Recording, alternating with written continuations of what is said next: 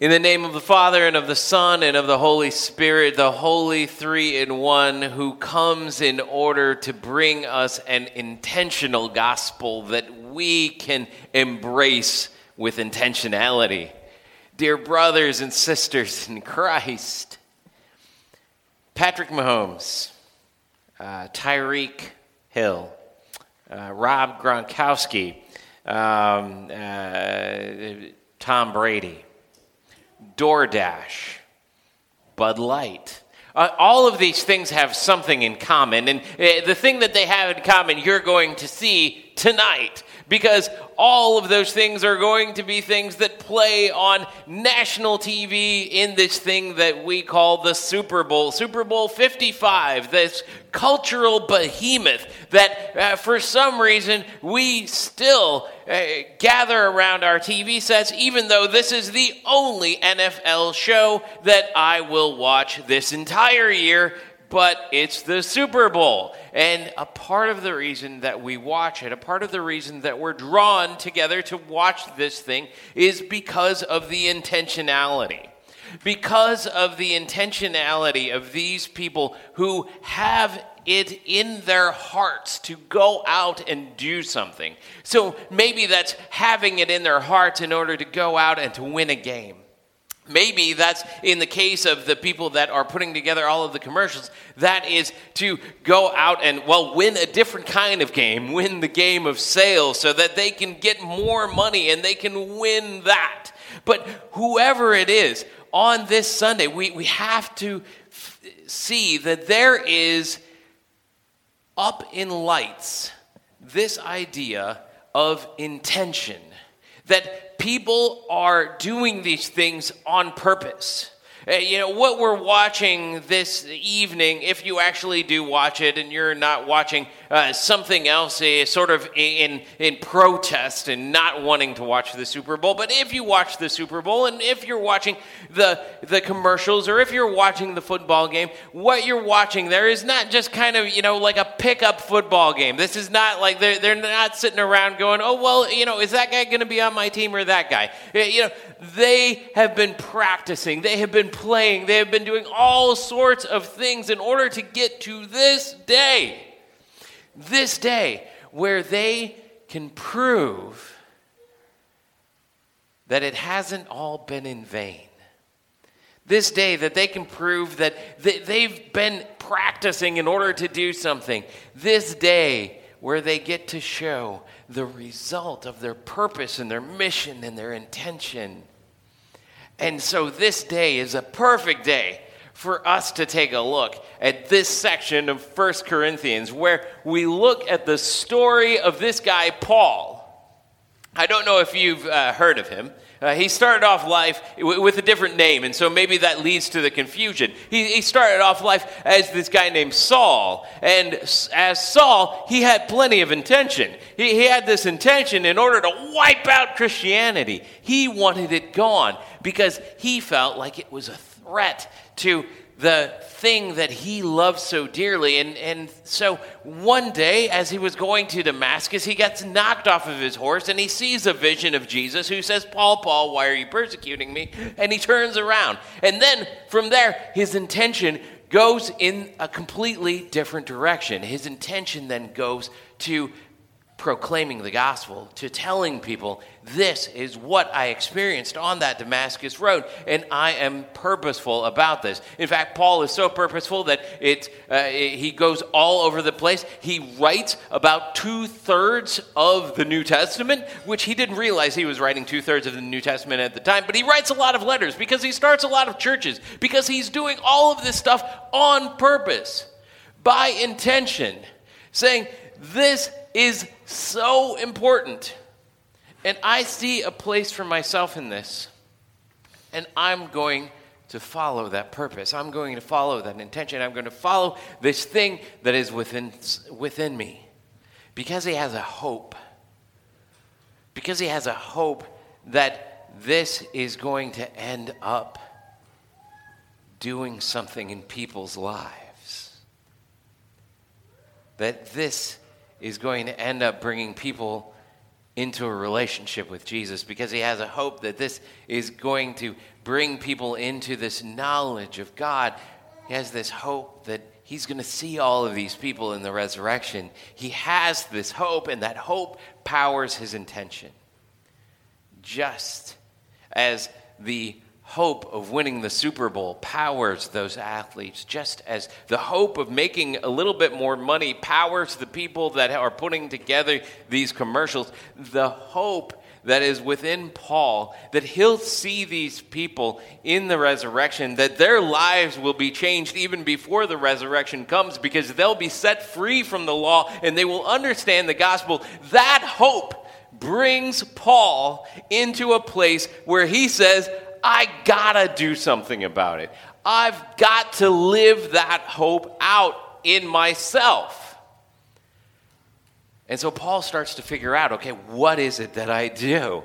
And we see plenty about Paul in the book of Acts, how he messes up and how he doesn't do the right things and how he has to change his mind about certain things and how he goes with different people and all sorts of different stuff. It's obvious that Paul, as he's figuring out his intention, is confronting his sinfulness. That as he's figuring this out, he's figuring out, oh yeah, I'm a mortal. And mortals, well, we get this thing wrong. As a mortal, I'm going to make some people angry and they're going to beat me up. I'm going to not always do things the right way. And sure enough, that's one of the things that comes into play when we start living out our lives intentionally, is that we find out that we're sinful. We find out that we're sinful human beings. And so sometimes we can talk to our neighbor and we can bring up who Jesus is and we can say something really dumb. And it comes from the right intention. But it shows that we need a Savior.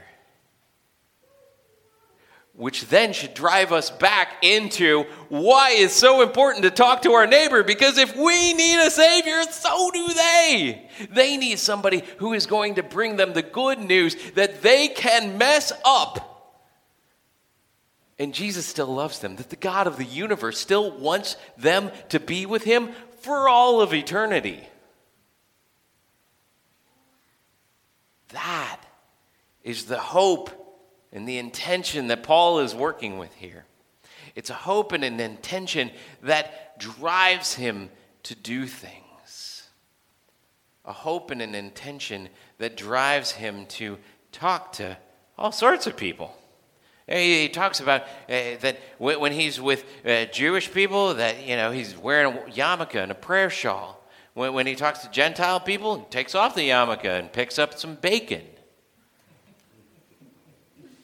That's who Paul is. He's just kind of like, well, let me figure out how this works. My intent is to tell you about the gospel. And I'm going to do whatever I need to do in order to make that happen, so that you can be freed from the law. And so that's the thing that drives Paul. And it drives Paul to put himself on the hook. Put himself on the hook for the gospel. He recognizes that the gospel is not his gospel. The gospel is not our gospel. The gospel is Jesus' gospel. It's God's gospel. It's the work of the triune Father, Son, and Holy Spirit. It ain't ours.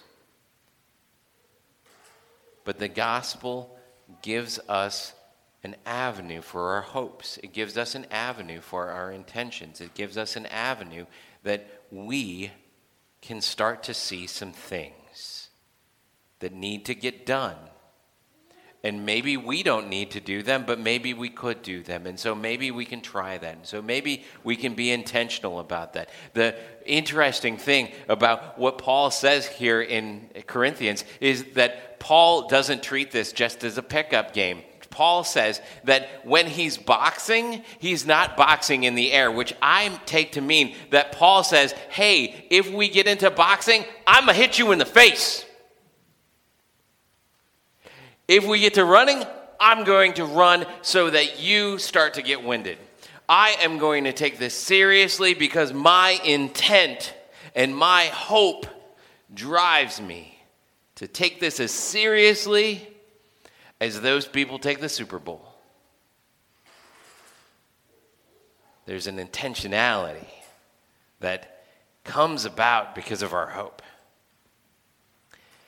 In Portugal, there's this sort of cultural practice of this thing where you can go into a bakery in Portugal, and what you can do is, if you have a little bit of extra money that day, is you can actually buy an extra loaf of bread while you're there. And if you buy that extra loaf of bread, what they will do is they will put it on a hook.